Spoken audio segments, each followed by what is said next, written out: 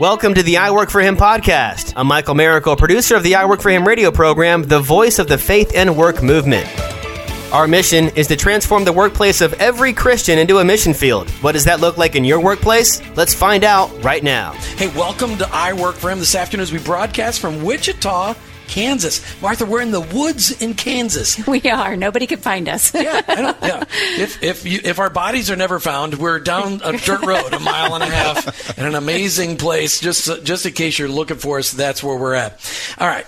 Rising above a toxic workplace. Maybe before I get into this, we should tell people, check us out online. Yes, we are at iworkforhim.com. That's iwork4him.com. And, Jim, there's a lot of things that people can do there, but we are hoping that people will find resources there, either past podcasts that help them with a certain topic or maybe a book that they've heard us talk about, or even learn about joining the nation, where they can commit to praying for their coworkers and employees and making an impact in their life in so many different ways. So check it out at iworkforhim.com. Or you can leave us some comments on our listener line, 866-713-9675, 866-713-9675, 866-713-WORK. Okay, now, the intro. Rising above a toxic workplace, the 5 languages of appreciation in the workplace, the vibrant workplace, sink or swim. When it comes to the workplace, there are thousands of books out there on leadership and management, but few authors have hit the trifecta in my world. 3 books that I love, and all 3 of them significant and impactful. Today, we're visiting with Dr. Paul White and his wife, Kathy, in Wichita, Kansas. Dr. White is a noted author, speaker, psychologist, and yes, an all-around nice guy. Today, we'll get into the inside scoop of what he's really like, and when he's not writing books, what he's really like. We all know that behind every great man of God is an incredible woman of God, so getting to know Kathy, his wife, will also be fun. You're in for a fun hour today as we do the whole Dorothy thing and fly across Kansas City, Kansas, with a pit stop in Wichita. Welcome, Dr. Paul White and Kathy, to the I Work For Him radio show. Thank you. Thanks, Jim. The whole Dorothy thing, that was something I came up with. You just had to do that, I just had to say that. Yeah, because we're not in Kansas anymore, but we are in Kansas. No, we are. Okay. So we always love to start off the show just asking people where their faith really came from. So ladies first, Kathy, how did you come to be a follower of Jesus? Well, I was raised in a Christian home and went to church ever since I can remember. And when I was 11, I went to vacation Bible school. We had one every summer. And I realized that I had not personally accepted Christ into my life and accepted his salvation. So I made the decision at that point, and then I got baptized about 2 years later. Now, did you grow up in the Kansas area? I grew up outside of Chicago. Outside of Chicago. So this is very different than outside of Chicago. Yeah. Wow. So, Paul, Dr. Paul White, how did you come to be a follower of Jesus? So for me, it was similar in that I grew up in the context of a Christian home and family and went to church. And actually, as a young boy, I was 4 when I accepted Christ on a Sunday night service. And then later, when I was a teenager, really, I think, gave my life fully to Christ. At 15, got baptized, and then was discipled, and then wound up continuing to follow and met Kathy at Wheaton College, where we went. Oh, and that's exactly what I was going to ask next. So how did you guys meet at college? We met freshman orientation week on the volleyball court outside the freshman dorm. And so we kind of met each other then, and then watched each other for a year or so before we started dating, and then dated through college and got married when we graduated. Fabulous. So, very nice. Always love to hear a good love story. So, Paul, from your perspective, when you met Kathy, even though you guys did the standoff thing for a whole year, did you know that Kathy was the one? I don't think so initially. She was definitely the one I was interested in, and so sort of watched. But she has an identical twin sister, and they were sort of like flowers with lots of bees buzzing around, and I wasn't into competing that much, so I thought I'd just wait a little bit, and then we got to know each other through being involved in Bible studies together, and probably Christmas of sophomore year and then following became pretty clear that she was the one. Twin sisters, so and they went to the same. You went to the same college, yeah. So you guys couldn't stand being away from each other, and you wanted to drive guys crazy across the country by being at the same college. Did you dress alike too, even in college? No, we didn't, and we didn't live together. We had different roommates, but we were at the same school. Yeah, just to mess with people. Nobody That's ever how knew. That's what you perceive when you see twins. It's all she about has a messing with strong everything. family history of going to Wheaton. Her grandmother taught there in the 30s and 40s. Cool. And lots All of my aunts and uncles went there, so Okay. that was It's a family tradition. Yes. How That neat. is very cool. So how long have you guys been married then, since your days in Wheaton College? it's 38 and a half years. That's fabulous. And you've got all married kids and some grandkids. We have 4 grown kids. They're all married, and 5 grandkids. 2 little girls and then 3 little boys. Oh, wow. Just a side like this has nothing to do with the conversation today, but which were the tougher years? Raising teenagers or adult kids dating? Which was the tougher years in your perspective? Wow. I don't know. I think the toughest years were the early ones. We had twins first, and we were in Phoenix away from family, and we had sleep deprivation for 2 years. And Most definitely. And Paul was getting his PhD. So Nice. the first 10 years of our marriage were the most difficult, really. And then I think we raised the kids pretty well, and we didn't have turbulent teenagers or anything like that. So we didn't allow it. You didn't allow it. It's good to think you had that kind of power, Paul. Right? It's cute how you think that. I like that. It's just really God's cute. grace, for sure. Love that. Okay. All right. So what do you think? Just individual perspective. Well, Paul, you go first because Kathy will be there to correct you. What do you think has been the key to the long-lasting marriage? 38 and a half years, these great kids, great grandkids. What do you think the key has been to your marriage? Well, at a personal level, I would say Kathy's patience and grace. So, guys, if you're listening, marry the right person. I mean, that's the deal. So, Patience and grace. yeah, from her. Kathy, what about from your perspective? I think just trusting the Lord for the situation that we're in, and trusting that He's in control and He will take care of the issues or whatever they were at the time. You guys, I'm sorry, I interrupted you. Oh, that's all. So, a lot of people don't get access to people like you, Paul, that have been connected to Dr. Gary Chapman for so many years. You've got all this influence, yet people want to know who's the man behind the mirror, who's the guy behind the curtain. Pull back the curtain. Since we're talking about Dorothy, and we are in Kansas, so you pull back the curtain. There you go. When you look at those years of marriage, 38 and a half years of marriage, I mean, that's incredible by anybody's standards in today's world. And you look at, you've been in ministry, you've been an author. How many books have you written? 4. So these are the 4 books. Okay, and that's just so fun. What's funny is that, and before I ever met you, I'd already read 2 of your books, and then I met you and I got to read the last 2. The phenomenal books. Yet writing a book, as I understand it, is really taxing on a relationship because you have to be dedicated to it. Kathy, how hard was it? How hard were those married years when he's sitting here writing? Oh, we had times when, it was tough, when I kind of had to say, hey, I need some time. Because her language of love is quality time. So, yeah, we've had discussions like that. And Paul likes to work, and he works hard. He's a hard worker. And so I've had to, draw him back to the family and to relationship with me at times, I think. So can I ask a question regarding that? Since we are going to talk about your books, and with the 5 love languages being something that you know so well, how did you tell him you needed more time? Like, do you guys have a code? Do you just say, "Hey, I need more of your time," or is there what does that look like for you guys? Oh gosh, yeah, I think I would just say, how about me? I matter, and can we do something this weekend, or do you have time to sit down and talk, or whatever? Okay. Yeah. What's your number just get 2 open. language? Probably help. Acts of service. Acts of service. Yeah. Okay. Mm-hmm. Right. Yeah. So, Paul, what about for you? I mean, it's easy to get lost in work. I mean, God designed us men to we love to work, provide and protect. That's what we love to do. How hard was it to hear those words from your wife? Was it easy to receive? Hey, you're not touching my love language, or was that hard to go? Well, I'm in the middle of a book. It wasn't so much about the book that I might have been writing. I think it's more about, even within the languages, there's different kinds of time.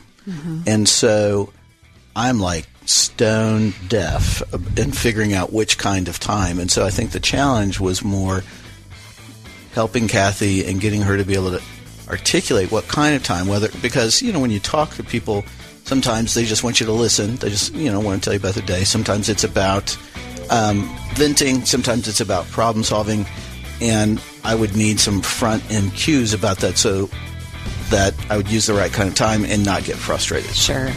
We're talking about really, there's just so many things, but Paul White has written so many books on the workplace that are so powerful, that are moving, that are transformational. I wanted you to hear a review on them. We've had shows about each one of his books, except for one, in the past couple of years. But as we're on location, we get to hear from his wife as well. And right before the break, they were talking about how they've had to come together when Paul has been really busy working. You do a lot of traveling too, Paul, don't you? Yes. So that was what I thought was interesting.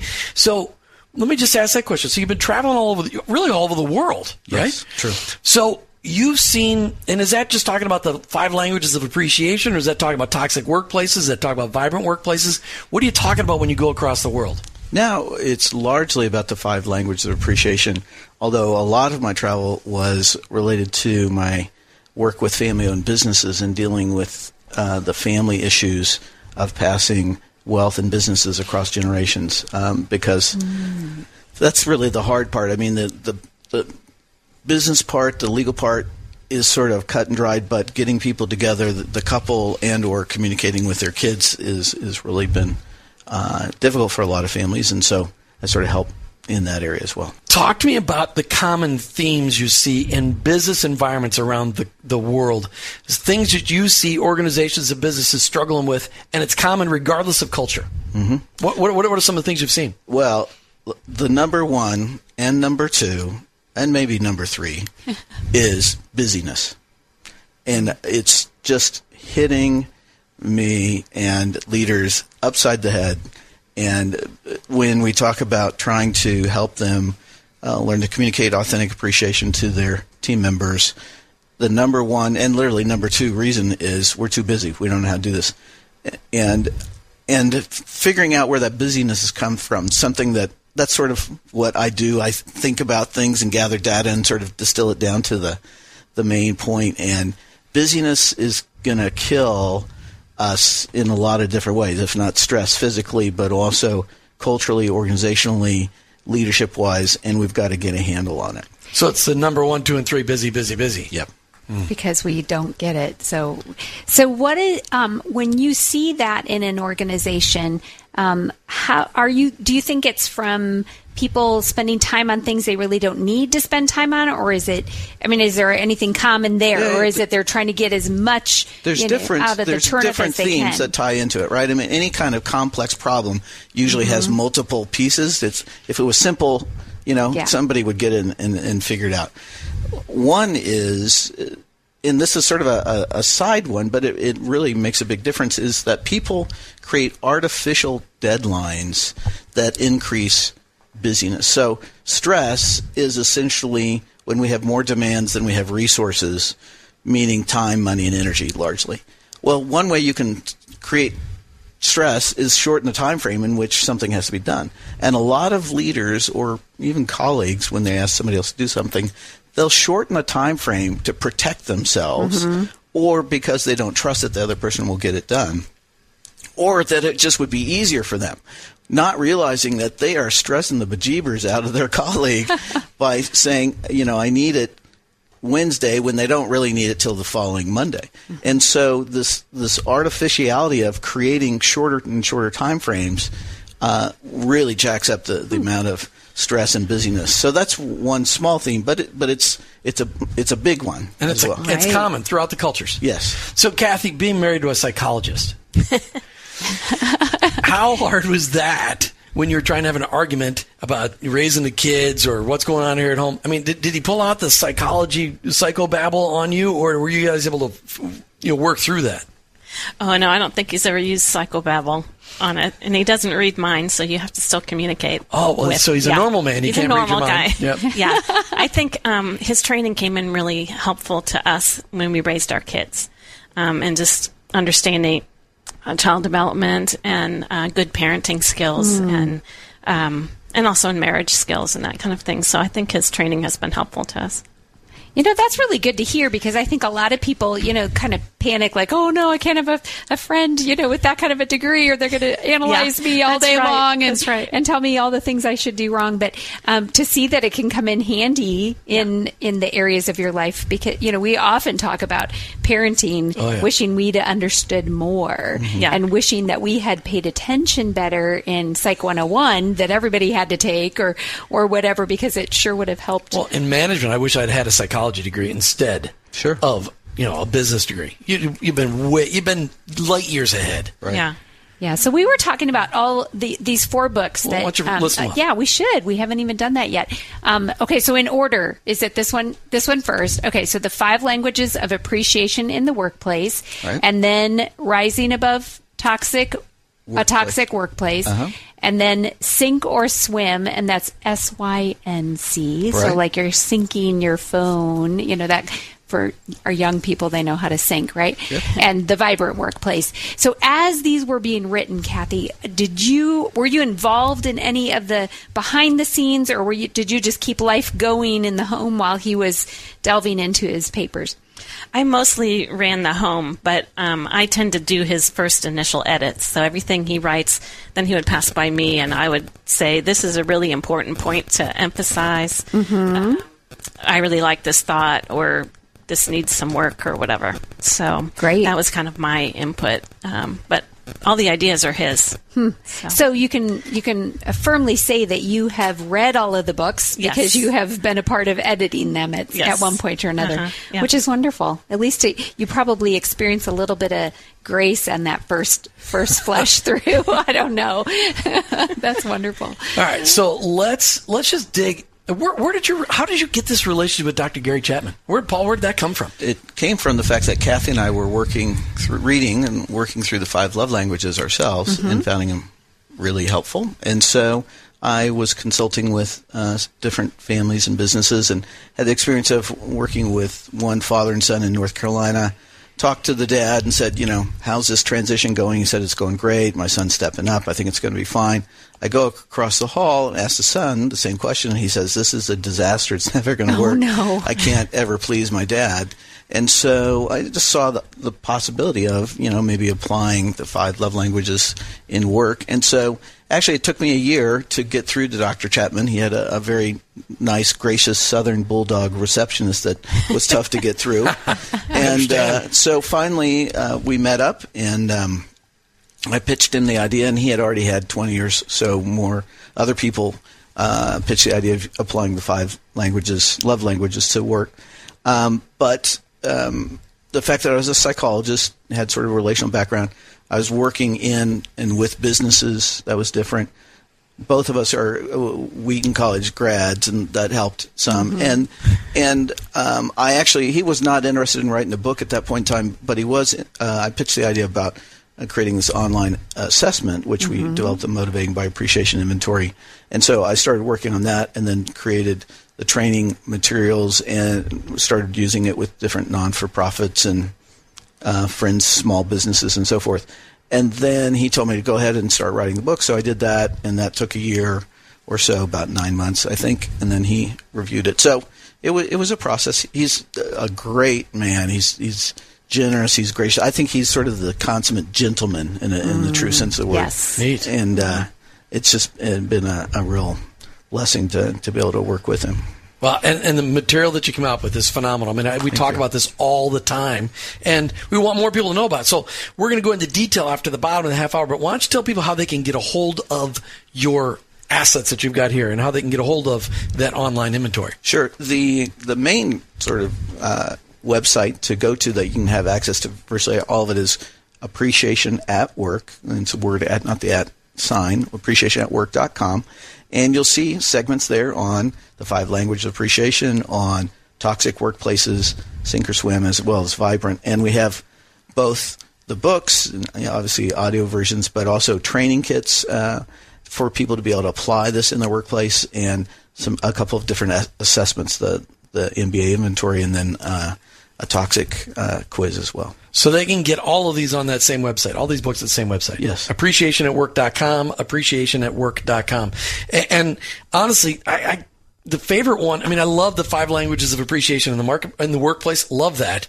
But rising above a toxic workplace really spoke to me. And I know it speaks to a lot of people out there because there's so many toxic workplaces, no matter what the organization is. Right. So that was one that was like, if I were to say you're my favorite, but yeah, that's hard because they're so good. Well, I think that one of the keys to that, Jim, is that they have different purposes. Yes, they and do. It's really like, okay, if I want to avoid being the cause of a toxic workplace, right. what can I do to improve the workplace? And then, go to the 5 languages of appreciation in the workplace.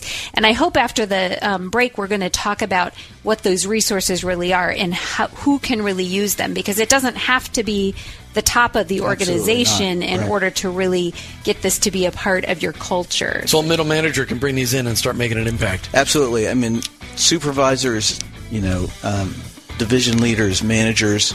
We've even had, receptionists start, and then it goes from there, and that's been really good. And we're talking with Dr. Paul and Kathy White. Paul White has written the books, Sink or Swim, The 5 Languages of Appreciation in the Workplace, The Vibrant Workplace, Rising Above a Toxic Workplace. We've done shows on 3 out of 4 of those books. Sorry, Paul, should have done all 4. Well, now it's all 4. We're picking it up today. These are books that are made, they're written to help you transform your workplace, to put the focus on what God sees as important, because people are important. And each of these books helps us as managers to see our people the way God sees them and to feed into our people. Well, I'll let the author talk about these things. Mm-hmm. Paul, let's talk about, why'd you write these books? I mean, what did you see that made you write your first book? Well, so the first one was the 5 languages of appreciation in the workplace. Okay. And so obviously the 5 love languages have been incredibly impactful to millions of couples over the years, and saw that, I think the principles could work. And we, have to change them up a little bit. And so Dr. Chapman and I felt like appreciation was the sort of the core concept there. And so I'm all about making things practical and helping people, live better and not just theory and so forth. So, started using the 5 languages in workplaces and developing training materials in this assessment tool. And it just seemed to be a need, that people want to be valued and appreciated. I think it's sort of the workplace equivalent of being loved. We want to feel like we're significant. And so when we do something, when we create or, put something of ourselves into our work, we want to know that it's valued, not just by ourselves. Yeah, we have to, sort of sometimes just do it because it's what we should do. But eventually you'd like to know that somebody else values it as well. And so that's sort of where it came from, and it seemed to really strike a chord, especially as in the workplace there was a lot of focus on employee recognition programs. Yeah. And they just really haven't worked, to be honest. They work okay when you're focusing on performance and, sort of supporting and encouraging performance, but we're more than just work units. We're more than just, a number. We're not a machine. Yeah, we're not just a production unit. Mm-hmm. And so, but a lot of businesses lost sight of that, and managers, and, we're looking at the financials and what this, department or unit's doing. And so really calling it back to, hey, these are people. And not only are they people at work, they're people outside of work, and they have lives that impact work, and they have skills and abilities that you can value even if they're a low performer. And it's been an interesting journey to learn about, think about, and understand that people want to feel valued for who they are. And one way to do that is to communicate in the way that's important to them. And I think that's the other part, is that not everybody wants a compliment or some kind of verbal praise. That we found that actually had over 140,000 people take our inventory. Oh my goodness, that's a ton. Yeah, and less than 50% value words. So that means more than 50% of your employees don't really want a compliment; they want something else, and we need to help get that message out. Why use the word love or appreciation versus love? You have the 5 love languages. Why'd you have to reinvent it? Well, love in the workplace is a difficult concept. Yeah. I think for those of us that are followers of Christ, we can love and care for. But as we've seen in our culture, things get sexualized, and, we're not looking to create personal love relationships at work. We're looking to help people feel valued, and we just felt like appreciation was a better way to go. I can appreciate that. Thank you. I think that I would like to hear and let our listeners hear, before we move on to the other books, what goes along with this book? Because you were saying that online there's kits, there's the MBA inventory. Right. Let's talk about that for a minute. Sure. The 5 languages of appreciation in the workplace. That's the book we're talking about first. Yes. All right. Yeah. So if you go to appreciationatwork.com, you'll see that there's sections about the books, and there's audiobooks, and it's in 16 languages now, so Spanish and Chinese. Fantastic. And all that. So you can use it, cross-culturally and so forth.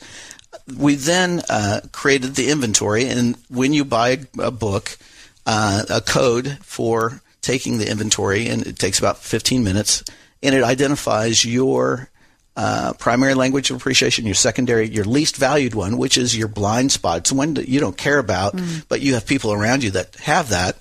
And then we can create a group profile for your team so that people know how to show appreciation to one another. And that's one of the lessons we learned over time. Is we really focused on managers and supervisors, but what we found is that people, first of all, want to know how to encourage their colleagues, because when somebody's having a bad day, who knows first? It's the person that's sitting next to them. It's not necessarily your supervisor. And secondly, we found that it's really powerful when colleagues and coworkers learn how to encourage and show appreciation as well as top down, and that it just really it makes it sing, and it's cool the way that works, and it empowers people to be able to not have to wait for their supervisor to get it. You can start where you are with a couple of colleagues. So we have that, and we created. I grew up professionally, in a not-for-profit social service world where people give a lot. They don't have money for training, so we wanted to create low-cost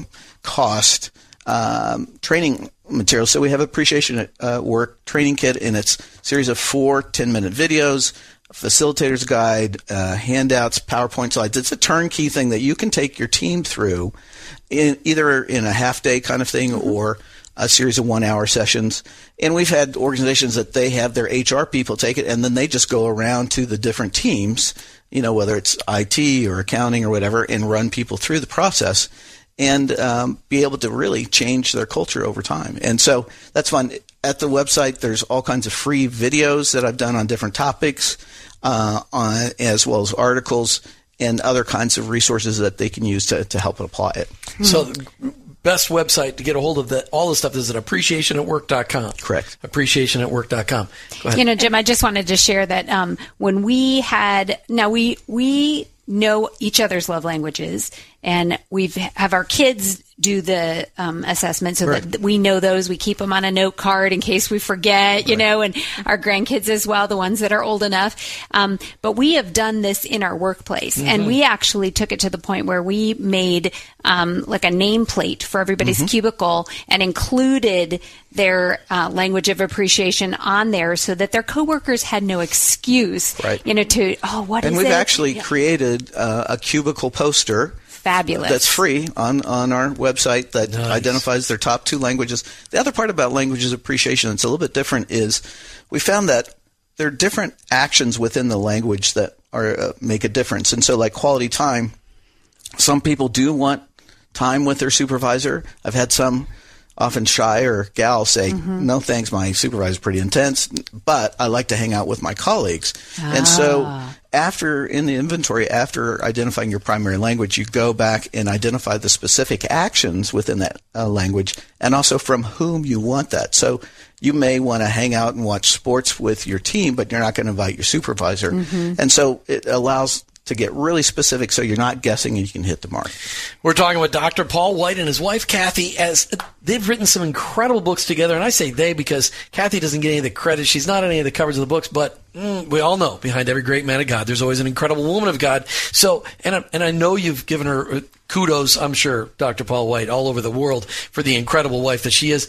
Kathy, how often does Paul test this stuff on you? Like when he was coming up with the 5 languages, did he make you test drive stuff? Yeah, I think, like I with think the guinea pig, he passes most of the stuff by me. Yeah. She's my primary editor, there's no doubt about it, and so she helps me organize my thoughts, and she works in my office part-time usually, and and helps apply the concepts there as far as with our other team members. It's great, and she also knows how to hack an email accounts because I got a hacked email yesterday from her from somebody else's website. It's great. I love that. Okay. She's got some IT background. All right, we're talking with Dr. Paul White. That was a joke, by the way, ladies and gentlemen. Appreciationatwork.com, appreciationatwork.com. I want you to go out there and check out these resources. These will work in any organization, whether it's a church, whether it's a nonprofit, whether it's a for-profit, any kind of business, small business, big business, anywhere in between. Appreciationatwork.com. So fabulous stuff. Paul, how many countries have you introduced this stuff to? You said you got it in 16 languages. Yeah, we have, on our Appreciation at Work training, we have trainers in 26 countries, and we've been used by 700 colleges. We have, we're used by top Fortune 100, top 5 multinational organizations. I mean, and just for those that are fans of the 5 love languages, which is, an incredible book. But in that, Dr. Chapman often uses Bible verses and that kind of stuff. Right. We chose deliberately not to, so that in the 5 languages appreciation could be used in secular marketplaces. So it's used in government, by the Air Force, the Army, by any setting. Now we have a supplemental Bible study you can get to go with it, but we wanted to be able to use it in the secular marketplace without any problems, and it has. What kind of impact are you seeing? I mean, give me, pick one example of you brought this into an organization and this was the transformation that happened. The coolest one that I just love is a mining company out of South Dakota. Now, you wouldn't think about miners and quarry workers and, truck drivers, but they brought me in and I did a leadership training, a half-day leadership training for all of their managers and supervisors. And then they had, I think, 5 or 6 of their people to go through our course. And then they, over the past year and a half, have gone out and taken everyone in their organization through this and done, the studies and sort of applying it and have people take the inventory so they know one another's language of appreciation. And I had a call with them, the COO, who told me, he said, when this was first brought to me, I just was not a fan. I was not excited. He said, I am your number one fan. Now, he said, because now when we even have exit interviews that people leave for whatever reason, most often the one thing that they say that really they loved about the company was going through the appreciation work training and finding out both how they were encouraged and how others were. And he said it's transformed our culture. And in fact, what I love is when a company takes it on and sort of, chews on it and figures out and creates something unique. Well, we have icons, little symbols for each of the languages. Well, they had stickers made for their hard hats. For their hard hats. To fabulous. Put on. And so just, it's fun to hear that kind of thing. And that yes, we did it. Yes, we provided it. But they took ownership of it and drove it. And the leadership, the management, provided the resources to help make the training happen. So it's been fun. Dr. Paul White has written so many great resources that you need for your organization. Check them out online, appreciationatwork.com, appreciationatwork.com. I'd be interested, Jim always tells people they need things. Yes. As a psychologist, is that what we should be telling people? Or should we make them want them? Yeah. What would you say? Well, I think Jim and I need to have a few follow-up sessions after this and talk through things. But oh, sorry, your mic just got cut off. Okay. Need is, as a psychologist, I take things very, very literally sometimes. They'll survive without it, but it'll make life a lot better. And I think that's the key. But that's the difference between surviving and thriving. Absolutely. Our listeners, people listening to I Work For Him, they want to thrive. Amen. They want to experience God's fullness in their workplace. Right. These books will help get them there. And we want them to rise above being a toxic workplace. Right. Because that's, let's just transition. So let's just one more. You want him to point out the thing about something about the kits again. Oh, you were just saying off the air that they can buy more codes without buying a book for every code. Right. In fact, and we can give give big group reports so Fabulous. that there are a lot of people that don't want to read a book, and we don't want it to become a barrier, a negative kind of expectation. So you can buy codes just for your team and have them take the inventory and get the results that way. Well, it sounds like you have a lot of great resources there, so I hope that our listeners will just go out to appreciationatwork.com, check it out for themselves. If this has piqued their interest at all, there's certainly something there for them to either use in their own personal life or implement in their workplace. All right, so after you wrote the 5 Languages of Appreciation in the Workplace, what book came next? So actually, Toxic Workplace came next because as I was out speaking and training, people at breaks and afterwards would come up and tell me nasty stories about, their workplace or what a jerk their boss was. And I'm like, okay. But it just kept coming. It was waves and waves. And so then we have a number of, we got 120,000 people on our newsletter list, and we'll use it to get polls. And we sent it out and said, hey, tell us about toxic workplaces, and so we got just hundreds and hundreds of responses and sort of culled that as well as followed up and interviewed a number, and that's sort of what happened because it was just such a huge felt need that, and unfortunately it still is. I mean, there's just a lot of nasty workplaces out there. Yeah. Well, and it seems like the Industrial Revolution brought about workplaces that obviously unions had to come into place in order to be able to provide protections, and people. We went from this agrarian economy to an industrial economy where people just became a number instead of significant, and we're kind of making that swing back where people are figuring out businesses that really focus on people, the heart of the people. Right. Then all of a sudden, those businesses are succeeding to a level that business hasn't succeeded. I mean, and you're on the wave of that. You started the wave of that. This Languages of Appreciation in the workplace gives managers, leaders, owners the ability to actually see their people for who God created them to be. Right. Well, the financial crisis that happened in 2008, 2009, I think was evidence of capitalism without a biblical worldview leads to greed. And that's the same thing in businesses. If you focus solely on making a profit, then you will wind up basically, just using people as resources and not treating them as people. And so we've got to have a call back to that. Not everybody obviously comes from a Christian worldview in our culture today, but there are a number of people that understand the need to value people, and lots of times, they're unfortunately more receptive than some Christian leaders, which I'm still trying to figure out. But well, you're the psychologist, you should be able to do a study. Kathy, as you watch Paul walk through the struggles of implementing this stuff, convincing people to participate in this stuff, how do you offer? What are Paul's love languages? Words of affirmation. All right. It's his number one. That's his number one. Yeah. So you're there to encourage him along the process not to get discouraged. How do you do that? What are some of the specific things you do? Because working with organizations and trying to break into Christian organizations, that sometimes can be frustrating. What are some of the things you say? Oh, wow. That's tough because it's hard to be encouraging for me sometimes and know what words to say that are going to be, I try to encourage him that he's doing great. I think, God has really blessed him and he's intelligent, smart, has a way with words, and that's just who he is. And so you just trust the Lord to give you the words to encourage him. But he has been doing a great job of trying to get the word out. And to have touched the lives of 140,000 people had done assessments? Yeah, and we've sold 275,000 books. Is that right? Wow. Is that right? That's a staggering number. I know it's a small percentage of the country, but that's a staggering number. Most authors dream about hitting 10,000, let alone 300,000. I think one of the things that probably... Well, we were just talking about the fact that when you have a tool that can help somebody and yet they don't see it, that can be so discouraging. And so, again, that's just why we're talking about it today, is hopefully to pique more people's interest because, yes, 275,000 5,000 people have bought the book, 140,000 of online assessments. Who knows how many have done it on paper in one format or another.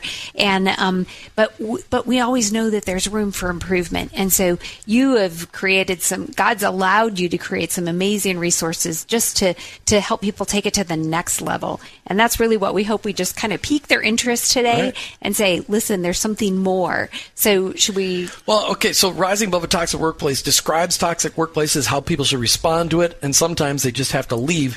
But the Vibrant Workplace talks about what does it look like when you actually put all this stuff into practice. Talk about that book. Well, that really was the culmination of working in this area for 10 years and seeing what works well for organizations, what doesn't, what are the sort of common repetitive barriers. And so I identified sort of 10 common obstacles, and that's the subtitle of the book of it's overcoming the obstacles to building a culture of appreciation. And I guess a point I want to make is that this is not for, I mean, it can be used by top-level leaders, but really it's about just plain employees, supervisors, managers. It doesn't really matter where your position is. You can make a difference. And I think, to me, that's an important point. Like even in a toxic workplace, it's not only not you don't want to create it, but how do you survive one? And you can survive it. Now, depending how bad it is and where you are, I mean, it can be tough and sometimes you have to leave. But lots of times it just takes a few people to work together, and you can at least make an area of health within your organization. And I think most organizations overall aren't toxic, but there's usually like little spots or departments. Toxic people. Yeah. Right. And then little areas around them. And so the Vibrant Workplace talks about, okay, how do you do this? How do you try to help create a more positive workplace if the management just doesn't get it? You know, is there anything you can do? And yes, there is. What about when supervisors sort of push back and say, you know, why should I have to tell my people thanks for doing their work? You know, or how am I supposed to show appreciation when I don't feel valued? The issue of busyness, the issue of a negative, just overall negative workplace, inauthenticity as far as, you know, employee recognition programs just feel really not genuine. How do you get past that? How do you get past the issue of people who are difficult to appreciate? You know, not everybody is as nice as we are, you know. It's always somebody else too, right? So, you know, and cross-cultural issues, difficult settings. I mean, what if you work in a setting where you're actually supervising people on a different shift? How do you deal with that, you know, and or different cultures? And so for me, the issue, and I got to say, you know, one more is performance. Should you show appreciation to somebody who's not really working up to their potential or what you need? I would say often yes, because that's how you can build a bridge to influence them. Now, it's not like you look past the poor performance, but you separate who they are as a person. So, for example, let's say somebody's training for a half marathon. You can say, you know, Joe, that's so impressive that you have the discipline to do that. I could never do that. And that's really cool. It doesn't have to be about work. Or it could be about a single mom, and you say, you know, Janice, I just think it's so cool that how committed you are to your kids and how you love them and are there for them.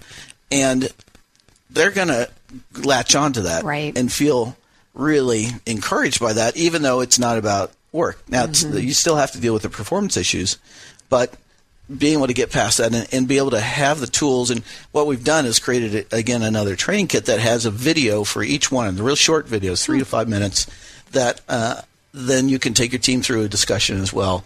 I'm excited about it. We've just gotten some great feedback because the toolkit is relatively new, and people are saying, you know, it makes a big difference. And where can they get all those toolkits? You know, the appreciationatwork.com. Appreciationatwork.com. Appreciationatwork.com. Just really quick, 10 seconds on sink or swim. It's a fable. Yeah. It's equivalent to Who Moved My Cheese? That uses a story to teach a business principle. It's my favorite book. It's a lot of fun. It's a nice introduction to the overall concepts of the language of appreciation. Love that. Dr. Paul White, Kathy White, thank you so much for being on I Work for Him today. Thank you. It was a lot of fun. Appreciationatwork.com. Appreciationatwork.com. We're leaving Wichita. You've been listening to I Work for Him with your host, Jim and Martha Brangenberg. We're Christ followers. Our workplace, it's our mission field, but ultimately, I work for Him. Thank you for listening to the I Work For Him podcast with your hosts, Jim and Martha Brangenberg. Please visit iworkforhim.com to learn more about connecting your faith and work, to join the I Work For Him Nation, or subscribe to our weekly blog. You can also follow us on social media at I Work For Him to stay up to date and meet our guests. If today's message spoke to you, please subscribe, rate, and review the show on your favorite podcast platform. Your review will launch more workplace missionaries across America. That's at I Work For Him and online, iworkforhim.com. I work the number 4 him.com.